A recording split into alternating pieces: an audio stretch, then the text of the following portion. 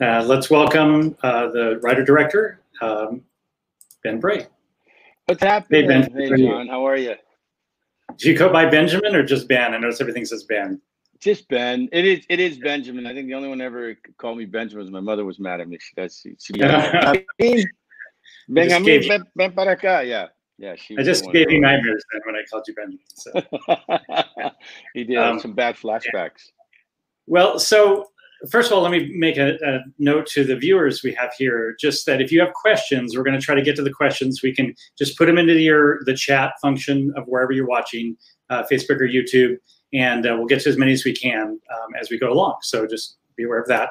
But so Ben, let's talk a little bit about that. We try to avoid origin stories here with particularly the Art Tech series because, sometimes it's too much about like, oh, I like Picasso and I'm inspired by flowers, which is all fine, but we really want to kind of be brass tacks about filmmaking here. But your story really should resonate with a lot of people who follow the collective because there's a lot of young filmmakers involved.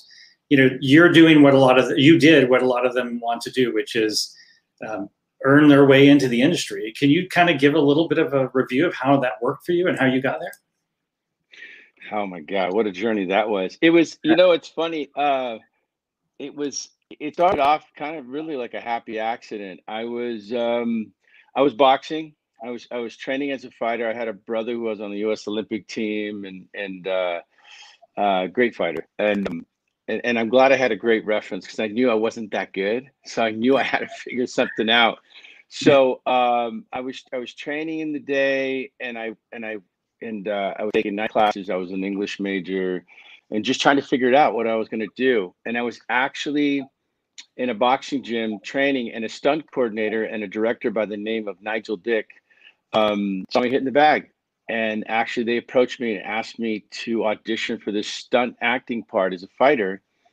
I think the film was called Dead Connection back in 1989. So my younger brother, and I got in the ring. We put a fight together in a few minutes, auditioned right on the spot, and I got the part. And it was a Michael Madsen, Lisa Bonet film. And when I was on set, I was there for 2 weeks and just got the bug. I fell in love with it. I knew I was a huge fan of TV media and going as a kind of a poor Mexican American kid in the hood, in the ghetto. It was like that was the only thing we really could afford was that small medium was to watch television all the time. It was from Chips to Ironside and all these great shows. And I guess maybe it was a subconscious thing, but I got really fortunate. And when I was on set, I met all these great stunt guys. And we called them brown guys, Mexican American stunt people that were on set. And I just started asking a million questions. How do you get in this? This is my first job. I got Taft-Hartley in.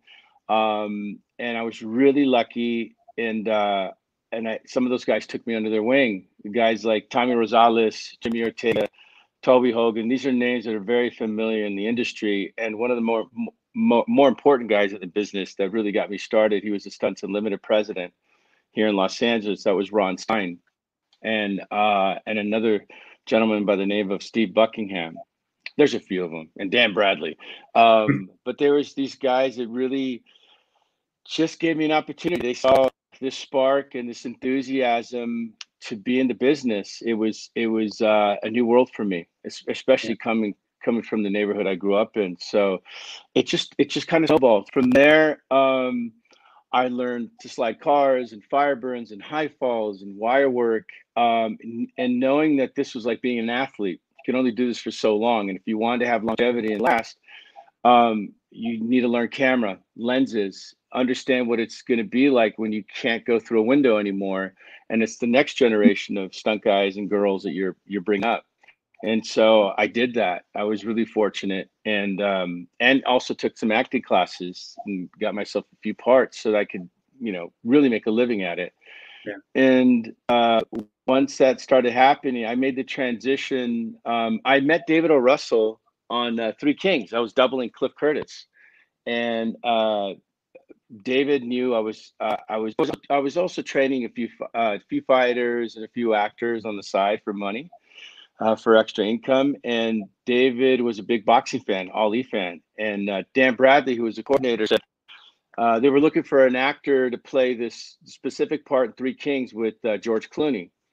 And it's a scene in Three Kings where they're trying to look for Mark Wahlberg's character who's being tortured by the enemy, and he's in this kind of cave cavern, and there's an impact shot of both of us falling backwards, and I'm carrying all these 501 jeans. It was a fun part. Yeah, I love that movie. God, That's great. God, I was young. But David really, we just really clicked. We talked about boxing, we talked about filmmaking and stories, and I was just learning, so I was absorbing it all. And we continued our friendship after we wrapped the film in Hollywood. And while he was editing, I was training.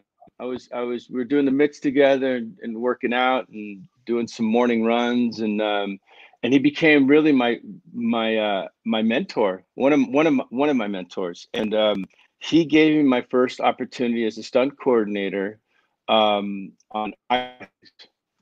together. You broke up there a second. On what show? I Heart Huckabees. Oh, there you go. Okay. Yeah, with Jude Law. And in the midst of it, he started introducing me to other directors like Spike Lee and Spike Jones, and also Gavin O'Connor and Joe Carnahan, which became, my other mentor within the industry. And I just started moving up the ranks from there. Yeah. Well, I think that, that I get the story resonates for me, certainly in reflection to how my career started, which I think everybody can really understand is, first of all, be really open to new opportunities and ask questions. I mean, don't be annoying, but get out there and when you're on set, ask questions, meet people, be friendly, and be a sponge, because that's kind of how my career started too, as an assistant, just absorbing information, but not being annoying, and it really can carry you because you find these people who want to support you. Yeah, most definitely. And it was like, and I had no formal training. I didn't have to go to film school, and I didn't finish, college. So it was like, I learned by watching, I learned by doing, and here are these people that are making a living at it. And so, like you said, like a sponge, watching and seeing everything, looking at the call sheet and understanding each department, what they did and what the responsibilities were.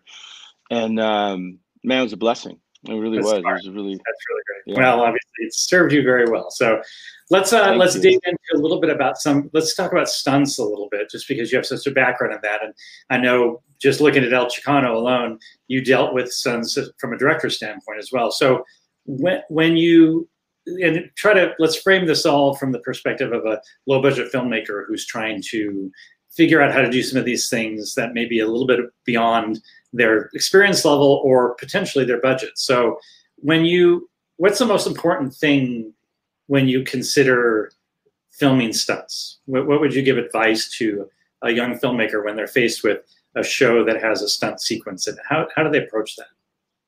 I think the first priority, and anybody will tell you this, is safety first.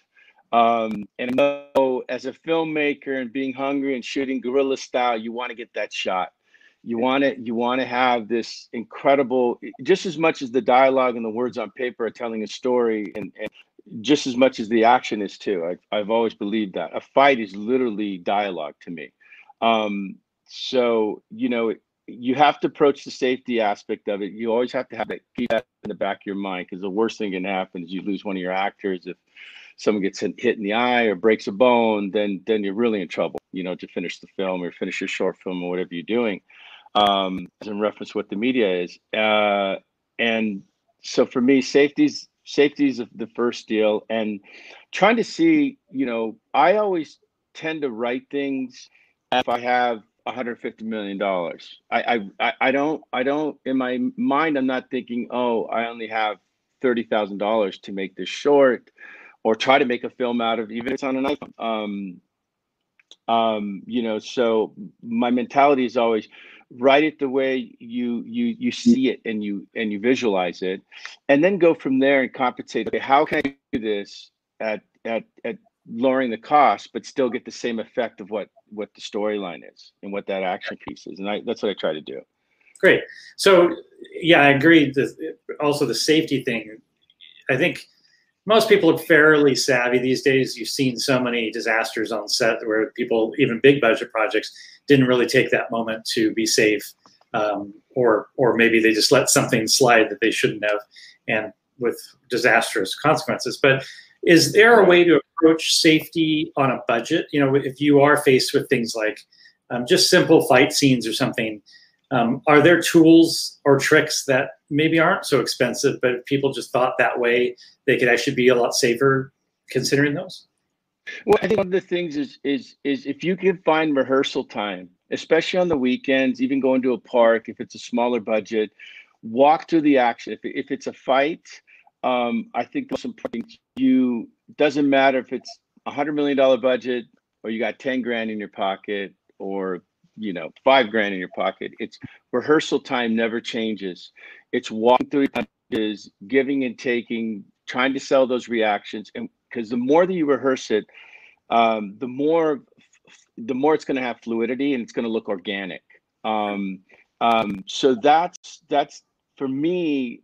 Anything that we do is in reference to for those safety precautions, even if it's a lower budget, is walking through the action. And you're so right. It's like one of the things is it's the simplest things that get you hurt.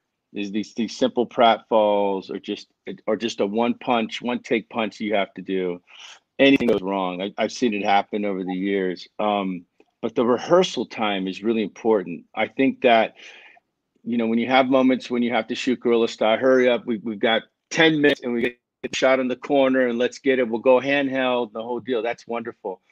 But it can be really dangerous if you don't put in the time to go. Thank God on Saturday we went to the park in North Hollywood just to walk through this fight. That's it's got like 10 or 12 beats. I think that is the biggest thing. And like I said, and always adapt to, even though you want some, try to figure out what you can. It's the creative juices of a director is really challenging yourself, going, listen, I'd love to be on top of a freight container doing a big fight like we did in El Chicano, and they're hooked up on above wire with a harness. Can't do it. So let's try to bring it down to the ground and figure out some cool obstacles to give us the same effect without getting anybody in danger, just not having the money to hook somebody up safety wise. Yeah, that makes a lot of sense. Yeah. So when you talk about, first of all, if somebody were doing a low budget film, how accessible are stunt coordinators, or even not young, but people maybe who are stunt people who have not reached the coordinator level, meaning they're not doing that full time? Can people reach out to stunt coordinators, stunt actors to say, would you help me figure this out on I only have a few bucks, but I mean, is there an openness to that in the industry? All the time. All the time. All the time. I think that's what's great about our community is we really are. It's like a brother and a brother. I'd say a brotherhood and a sisterhood. It's a second family, and it's we always want to encourage the next generation to strive to make that transition, because unfortunately we all get to that age where we're getting ready to retire, and the next generation is coming up. So I'm always, especially a lot of my colleagues at ISA, International Stunt Association, we're always open to answer questions from film students at USC and UCLA and AFI. I think that's really important. I mean, I get calls now. Right now, there's I guess young. He's gonna bust my chops, but Marco Morales, who's basically coordinating his first big film, and I think it's only his second or third credit. And Joanne's given us a wonderful opportunity to coordinate this film called Cop Shop. We've had our conversations. My phone is hot. You can call me whenever you want. If there's a question you have, I'm sure I can answer. And if I can't answer, I get somebody that I know that can answer it. If it has to be, integrated with rigging or setting up a car jump or a fire burn or high fall. I think it's important that you're always able to give back and be an open book for anybody that's coming up. I'm that way. Frank Torres, my stunt coordinator. That's so weird to say. My stunt coordinator, my business partner.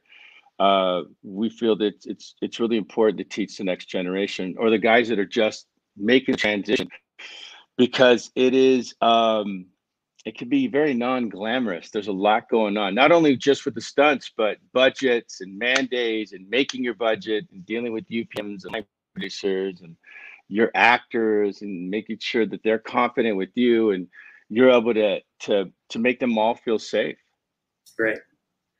Yeah, that's good. I was actually trying to find a still so I could at least have a visual for this. But when we were going back to safety briefly, it just popped into my mind as you were talking. I used to shoot some stunt photography and a lot of cars, things like that. Oh, cool. And I was going to say, there's this story. Speaking of like the simplest things that are a problem, and I can't remember the name of the stunt coordinator. This is like back in the late '80s or something like that. So it's been a while, but. Really good guy. We did a lot of great stuff, and we had this one shot where there's a van going ahead on this country road, and a Mercedes is supposed to come behind it and kind of ram into it. And the shot that they wanted was chasing them, so chasing the car and then craning up over to see the contact, because that was significant contact. And so I was on a crane on a camera truck on a country road, and the idea was, we'll go kind of slow and, we'll just do this and we can speed it up a little in post or something like that. Well, the van driver, the camera car driver, and the Mercedes driver, none of them really knew who was driving the speed. And so the van started going a little faster and the Mercedes started going a little faster. So the van went faster thinking he was getting too close. Basically, I'm flying down this country road on the end of a crane, bouncing up and down, trying to hold on. And just because there's that one little thing. Everything else was perfectly coordinated, but that one little, like, who sets the speed? And it didn't, So it's the simple thing. That was a USA film, it happens. Oh, I've been there. Yeah. I've been there. And sometimes it'll be where you've had your safety meeting before everybody gets in their vehicles, and you've talked about, you've done a couple of dry runs beforehand to figure out, okay, we'll say 25. And for whatever reason, you'll get in the vehicle, and I've been there. It's like, okay, hey Mitch, are you at 25? It looks like you're. I'm not sure, but you got to let me know. And all of a sudden, radio, you can't hear anything, and all of a sudden you're trying to guess it, and it's tough to board. I've been in those situations, man. It's crazy. It's it's a dangerous occupation. It takes a very kind of unusual, different type of personality to do that for a living. I know. I look back some of the things I did, I'm like, I can't believe I did. My wife says, I can't believe you did that. I can't believe I did it either. And I was like, they're great stories. Now. They're great stories. They're great stories. So getting back to the a young filmmaker or a smaller budget project trying to find a person, how would they reach out to find somebody to help them, guide them on, maybe, just guide them on a stunt sequence, or give them some advice, or even go as far as, hiring them to coordinate a sequence? Is there a place they can reach out to, or where would you recommend how do they get somebody? There's a few organizations. We have these stunt groups, which I think is one of the easiest things to do. Stunts Unlimited, which is in Los Angeles, International Stunt Association, which is we're in Sherman Oaks now. We're right off of Van Nuys Boulevard in Ventura. I don't know what the Stuntman Association is. I think they're in Studio City, but it's always great to call those guys and reach out, because there's younger members in the group that are always looking for young directors that are coming up, or new or up and coming stuntmen they can connect with, and they can always drop off a picture and a resume, or even make a phone call, and definitely someone will get back to them. And they're even, and if you go to the websites, you just Google those websites again for International Stunt Association, Stuntmen's Association, International Stunt Association. God, they're all associations. Brand X and Stunts Unlimited. They on the websites they'll have an email, and it's always great to reach out. The secretary will reach out to figure out one of the members that they can keep in contact with. Get in contact with and ask any questions they have, or see if there's anything they can help them with. I remember when I started coordinating, I did a few AFI films, and I think I did 2 films from USC, which were great because even as students coming in with a little bit more experience, you're still learning. You're always learning something new. Yeah. So it's great. That would be the best way to do that. Let's jump into a question real quick. Joe B is asking, I can pop this up on set. He says he's an action performer, would like to get into wire work, rigging, and also motion capture. What's the best way for a performer to get picked for those type of specifics? The best way to do is Joe, if you have a resume set up with all your special skills and your headshot, is again to drop it off at each one of those organizations that you can find online, and you can either submit it through an email or drop it off in person to the offices and tell them what you're looking for. And it's all about look too. So that's a great thing. He's got a great look, actually. Yeah. I'm going to real quick. You said, let me just help this real quick. You said Stunts Unlimited, right? Is one. Stunts Unlimited, which I think they're in Los Angeles. I just put a link up on the chat for everybody for that. What's one of the other ones? Okay. The other one, International Stunt Association. I'm an honorary member there now, and that's in Sherman Oaks. Okay, that's ISA Stunts. So I'll put ISA here. Stunts. There we go. Okay. And great. And Stuntmen's Association, which I think they're in Studio City. Let's look that up. It's like we're doing this live. People are watching us Google. All for the greater good. So here we go. Okay, there we got all three of them there now. Okay, so let's jump forward a little bit on shooting the stunt scene. So let's say you have a fight scene, two people fighting. How, and this is good because it starts segueing us into your directing, because you had to understand this as a stunt coordinator, but then as a director, you really have to understand it. How do you approach choreographing that and shooting that, the angles that you choose to shoot a fight sequence that are most effective? I know these are like big questions. Oh, how much time do you have?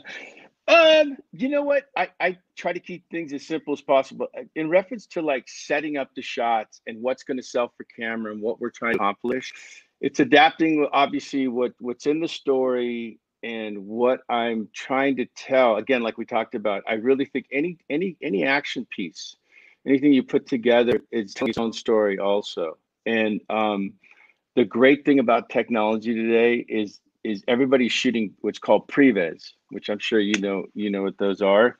And so we have a lot of these young stunt guys. I wish I was one of them. I think I was right at the tail end of my career when that really was a big thing.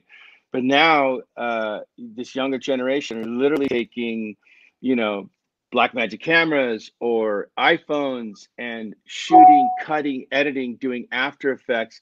And so what we're doing is we're giving responsibility to the stunt coordinators to come and go, look, this is my idea. This is how I've written in the narrative what I want to happen. This guy walks into a room, grabs a hold of him, lifts him up over the head, takes him into a table. He gets up. He thinks he's knocked him out. He comes around, he creeps around. Oh my God! He reveals him. He's not there. He's now behind him. He's got him by the neck. So I walk through all these pieces, understanding like what the tone is, how big of the violence, how detrimental do I want the violence to be with whether it be the antagonist, with the protagonist, and we talk about it. We walk through in this production meeting of what I want. And so he'll take all those notes, get a group of the stunt guys together, and they'll start piecing together a sequence for me. And I mean, it's incredible. They'll literally shoot in the afternoon, and by the evening, I've got an edited version with a little bit of music in the background, some After Effects, and I'm like, amazing. And then I'll just add a few notes that I think, hey, let's stay on this one shot, a couple beats longer, and then we're good. But that's as a director, that's how I approach now. It's a great thing. So you're always again going back to rehearsing, and putting these things together. Yeah, and those things, I see those all the time. The previous, like you said, but it just makes so much sense. I mean, Game of Thrones, if you look at the BTS for that, they did a ton of that. I was on a bunch of the Marvel TV shows that all did that kind of thing, because especially when you are on a budget, and in that case, it's a TV budget, meaning they have a lot of money in their own respect, but they still have tight, And so the more you can do and work out ahead of time, you're already figuring out the angles, and it's just a matter of placing the camera and going. Everybody's on the same page already if they have looked at that previous. So that's really good. Yeah, it is. It's a huge thing. I now do a thing. I was, when I first started directing, I was still, and I should say, I think people are still in the book. They have, and I do. I do have my 60-page script, whatever TV series I'm on, as a backup. But everything is on my iPad. It's just an amazing thing. And now, for me, for the fact I don't do previs, obviously, because now I'm directing, but I have a storyboard app that I have, and you'll literally go on location, and there's still this kind of feeling where, like, you're explaining to everybody in the room as you're walking to a tech scout. I want her to walk through these doors, the main actress, and she's going to sit down right here to this. No, not the chair on the right, the chair on the left. And he comes to the window, and you're explaining it. And then all of a sudden, this app that I have, I can literally take pictures on the spot and add people in within minutes. And then I just turn around, I show everybody from the grip department, DPs, and they're like, oh, okay. Now I get it. Now I know what you want. I'm trying to explain it to you. What's the name of the app now? We got to put that up too. Okay. Let me go through my phone here, and I'll. It's called Storyboard Quick. Storyboard Quick. It's called Storyboard Quick, and I don't know if you guys can see that, but like, that's me sitting there in the black shirt, and I just added a few characters that I'm looking at. I think I'm putting up the right. Yeah, let me see if I here. I'll show you here it is. Storyboard Quick. It is an amazing. There's a storyboard studio too, so there's a bunch of different options, so people can look that up now. At least. Yeah. This one's fantastic. You can go from a 3-shot to a 2-hander, and it's just. And I'll board. What I'll do is I'll board especially if it's. Which everybody loves those good old dinner scenes, right? With 12 people at a table. Yay. How you cover it? Yeah. So I'll do some rough boards, and I go, look, here's our 20 mil wide, and let's see if we can do a swingle here. So I'll go through that stuff. You're Dave Martinez, right? Abe loves that stuff. So I'll just go through, and I do it with everybody. And it's kind of amazing. A lot of people still don't do it. If any advice I can give for young directors coming into television too, it's like prep. And one of the things is, if you can stay ahead of the game during your 7 or 8 day prep that you have, use every and any tool you can till you find the one that kind of, that you really adapt to, that you flow with, because all that stuff really helps every department, from UPM to DP. It's a great thing, and it just reassures everybody's on the same page, because you're right. It's true. It's like, yeah, they got money, but we don't got a lot of time. And now with COVID happening, 12-hour days are going away. Some shows like SWAT that I'm working on, they're down to 8 hours a day. And I'm going back to Queen of the South on Sunday. And right now I'm hearing 9 days, nine hour days. Sorry. Yeah. What happened? Where does this industry go to? Where are those 20-hour days we came to love? Right. Remember those 16, 18-hour days? And no, man, they're gone. Okay, so you were talking a little bit about lenses. Let's talk about that a little, because this is going to be, maybe this is the basic 101 version of stunt shooting. So you don't want to shoot, if two guys are punching each other, one guy's punching another guy, you don't want to shoot a 2-shot profile, right? Them facing each other. You're not ideals. Not ideal. Won't work. You can over the shoulders, and you always want to, when you're throwing punches, to always aim for across the eyes, because it's inevitable that you're going to drop a little bit, which is still good, because you're looks like you're aiming towards the nose and the mouth on impact. So it's an OS over the shoulders. You got a guy behind you, and your main actor is right here front, and you're shooting right over the shoulder, and just coming from right to left, if that makes any sense, to sell those punches. There are times you can be in a profile shot, but it's still a little tough. I still angle off when you're doing like these headbutts, when you're coming in, as long as the person that's giving the hit is closer to camera when you're taking the hit, because then you can bury the other guy, and it's really fast. But I would still try to pitch it over a bit 3/4. It's a little tough. Yeah. So lens selection, would you, obviously you want to be on a longer lens if you can, that allows you, if let's say it's the punch, it allows the actors to be a little further apart so there's less chance of error. Yes. Do you have a idea of lenses you choose for that, length of lenses? You know, it varies. It varies.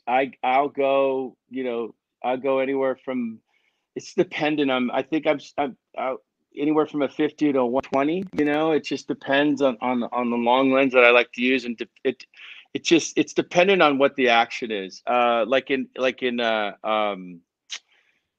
that Brad Pitt film, help me out with this one, John. It's a fight. The Brad Pitt, a lot of long lens. The Brad Pitt film, a Fight Club. They used a lot of long. You said fight. You've gotten that. I know. I got that part. Fight Club. They did a lot of long lens, and I think it's great. Change it up, and a lot of guys are changing this. The long lens is your safety. I'll stay between 80 and 120, but I really like to get inside if I can, and be handheld or on an easy rig. Mm-hmm. There's something kind of erratic, and there's fluidity there. And what I'll do is I'll do kind of a shutter speed, you know, to change it up a bit. There's this kind of staccato movement that I really dig. There's something, there's some realism, there's some authenticity to it that I feel. There's kind of I really dig. I mean, you're always trying to essentially hide that it's not a real fight, and you're describing tools in my mind as a DP too that would, you know, they enhance the energy of the scene, but also find ways to hide things. So the tighter shutter angles so that you get less motion blur, you're getting that staccato thing you're talking about. Is that what you're talking about? Yeah. But it's also the fifth is jumping. It's not smeared between here, so you see every moment of it jumps, and so it makes it feel more impacty, even though it's probably less impacty. And then similarly with the easy rig, you're moving the camera around. Do you really feel always keep the camera moving in a fight scene so that it's the energy? I do. It keeps the energy up, and it keeps the audience very subjective, like they're in it with them. I think the movability is really great to always kind of wrap around and take the impact shot and come back to the actor. I think for me is my go-to all the time. I really dig that. There's some moments that, you know, everybody will have their opinion. I've been in meetings with executives that have loved things that I've done, and but they want to see more of these kind of wide angle shots, and just try to keep everything in the frame and keep it a oneer. I think there's a reason behind, dependent on the story, you know, when it should be used. I just believe in the fluidity of constantly keeping the camera moving in an action sequence, especially a fight, is really important. I think it keeps it much more subjective. Great. Okay. Yeah. I agree. And cool. My opinion matters right now. It does. Let's talk about El Chicano. Tell us how that started. How did you, obviously your first feature, you don't have to mention budget, but was it a reasonable budget, or was it tight and you had to be creative, or tell me where that came from? All the above you just said right there, buddy. It was you know, I've been in it for 30 years, and I've been really so blessed and so fortunate to be around people like Joe Carnahan, you know, I'm going to name drop, David O. Russell, Ed Zwick, Norman Jewison. I've really been really fortunate, and for everybody out there that's young filmmakers, you think you know it all, and you don't until you're in it. You're really you're in it. You're constantly learning and adapting to things, and I really believe once you stop, you're in trouble. You're really in trouble. And with EC, I have to say I'm so proud of the film, Good, Bad, Ugly. It was a great learning experience. It was really my film school. Because we fought. The studios were really interested in the film. Unfortunately, I wanted to keep it an all-that cast, and there was you know, again, unfortunately, there was some execs and some studios that wanted me kind of mix the characters up with Caucasians, and it's just this film was really based on my life story and where I grew up, and everybody that was involved was majority was Mexican American. So we decided, Joe really backed me up and decided, let's go private financing. And so we found these gas and oil guys in Calgary who really loved the script. Lorenzo Di Bonaventura was on board. Really loved the script also. I had written the original, God, almost 10 years ago. And then I did a rewrite in New York for about 4 weeks. And then I came back with Joe, who's just a seasoned writer. And, you know, both of us together, we came up with this incredible, beautiful story. And we had, at first, the budget was $6 million. Now, when you look at IMDb, it says 8. I don't know where they came up with 8. It was, but we never had the 6. It was, when you go with private financing, you know, unfortunately, the reality is that, you know, you have investors that are dropping out during the process of prep or during filming. I mean, there were times when I was literally in the middle of prep, and I think even a few times when I was shooting, going to meetings on a Friday night or Saturday morning, or I actually even think even during, if we had I think the majority of them, we were going out pitching to try to find more money in the middle of filming. Majority of time in the middle of prep, we fought the good fight, and in the end, they ran out of money. And what the ending that you see is not the ending in the film, not the actual in the script. I pieced that together with our editor as best we could, and you know, also with Joe's guidance. And I forked that out on a credit card and was reimbursed later on. It was crazy. We just, you know, the reality of independent financing is tough, and it's tough too. Is like, if you're as a young director, always be prepared for the worst. You know, you could sit here and I could have one of my closest friends, Joe, tell me, "Hey, we got $6 million ready to do this thing. It's going to be amazing," and people drop out. And if you're not ready for that, if you just lean on that 100%. And thinking, oh, it's going to be fine. You know, we're going to prep in 12 weeks. We're going to shoot for another 28 days. We're going to have $6 million all in the bank, ready to go. Don't be ready for that. Be ready for the worst. Be ready. Okay, the what ifs. Write them down. Bring notes.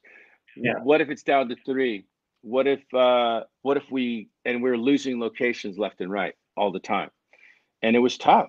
It was tough, but I tell you, it's gotten me ready. That'll never happen again in my career. I'll tell you that much. My next film, and I adapt everything now to television. You know, always ready to have your second and third options. You know, if we can't get that bar scene, or the actress, or maybe the studio comes back because we really don't dig that. We decide to go from the bar scene to a parking lot with 2 cars. Okay, sure, no problem. Let's figure it out. You know, and I think I learned a tremendous amount in that film. But yeah, we sorry to ramble on, but yeah, we it says 8. It says it was 8. It was 6, but I never saw the 6. It was just 100 here, 50 there, 75 there. Yeah, it was. It's nice that you tell. Beautiful mess. Yeah, you tell the story. You know, it's a $6 million budget. Could be $600,000. Could be $60,000.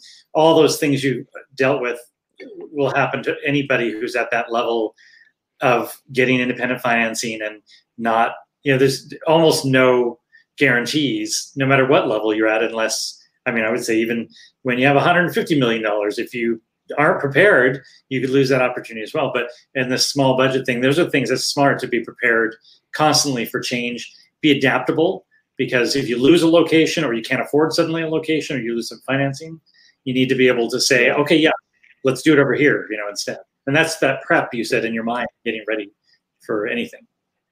Exactly. And you know, that's a key word. That's a great word to remember. Be adaptable.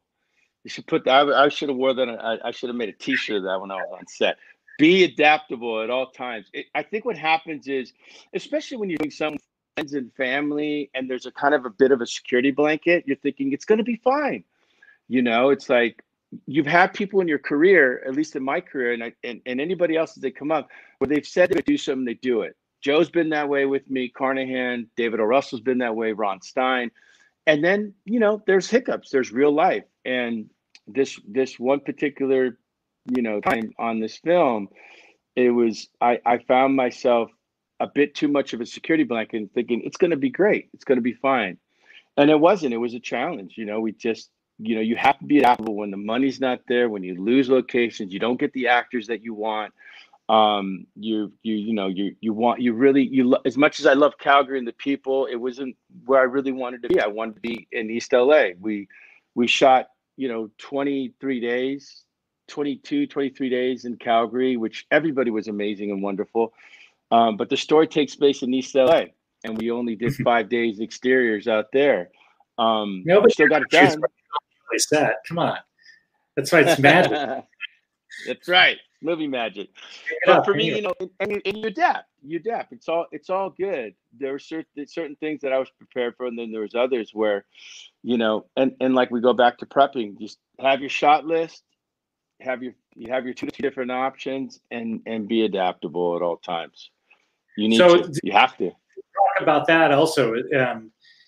On a tighter budget like that, where you need to be, do you cover the scene with masters first, just in case that's all you end up having time to do is the 2-shot or the group shot? You know, how do you protect yourself like that? Yeah, because a lot of bigger budget people will say, "Oh, I prefer to get the close-ups first because it's better performance or whatever."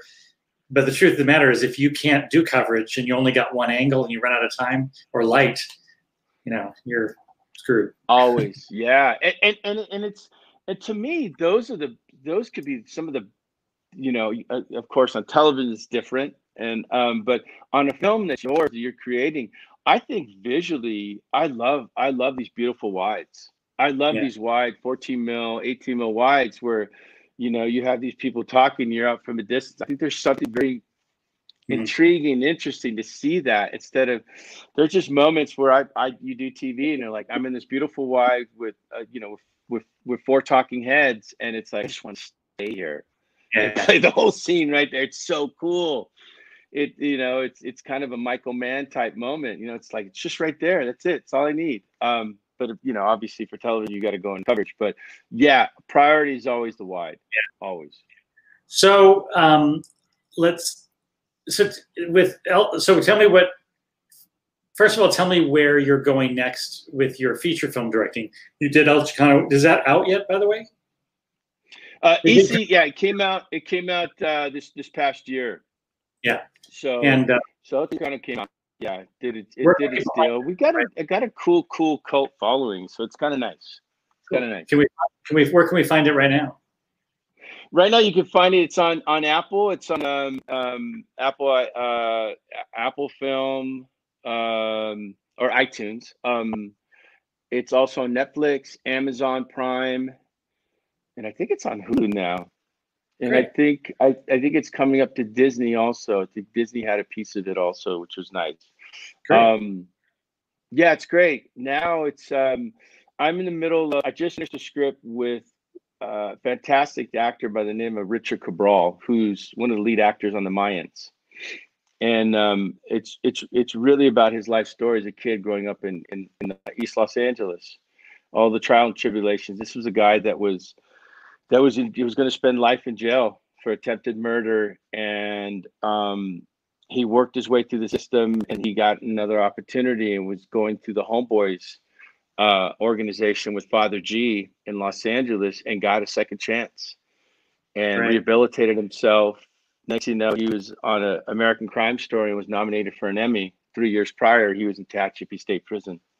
Wow. So talk about dreams. Yeah. And he's just a beautiful human being. And we've been spending a lot of time together the last 3 months, and our lives are very similar, and where we grew up and what we dealt with our families, and what all the obstacles we had in the neighborhoods. And So we wrote this beautiful kind of coming of age story about a young, Latino kid who's a gifted poet, and really has the opportunity to think outside the box, have a future if he wants one, as a writer. But he's dealing with all these obstacles and the peer pressure of growing up in the barrio.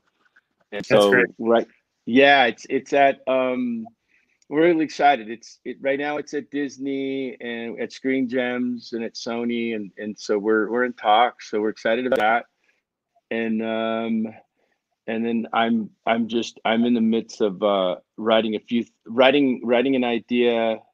Two things right now. I'm in the middle of two projects. One, I've always wanted to do a boxing film that's related to my brother. My brother, unfortunately, he was on the U.S. Olympic team with Oscar De La Hoya. He's been diagnosed with CTE, so it's been really tough for him to adapt. And so this story is kind of a tribute to him. And then I'm also writing another film that's stunt related. All the trial and tribulations that I went through, and in the business, and really a really kind of grounded story about the stuntmen and women. What happens? What happens when they're at that age, when they don't make the transition, stunt coordinating or second unit directing, and they just want to be soldiers, like they're pro athletes, right? So a ball player eventually becomes a designated hitter or a runner, and if they join the front office or coaching minor league ball, if that's what they want to do, but what happens to them? And it's a tough situation to be in, So do you feel that with El Chicano that it opened doors for you? Do you feel that was, because I often preach that, I work with a lot of companies. They're like, we want to be filmmakers. Like, well, then make a small film, because you make one and then maybe you can make another, because you're proving the concept that you can make films. None of them they don't all have to be brilliant. But the fact that you put a film together that was competent and shows that you know what to do will in its own serve to, but if the film's good, that'll even be better. But how has El Chicano worked for you in terms of getting you further in the industry? John, you just said it.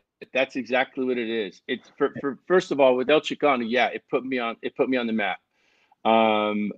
It's opened the door up to several meetings and several pitches and several ideas, to sit down and actually have gotten it. It's been incredible to sit here and go, wow, there's another. It used to be they would drop off scripts. Now they mail them to you. So, the first year that it came out, I mean, there's been scripts being sent to me from almost every studio. Great. Good or bad, they're okay.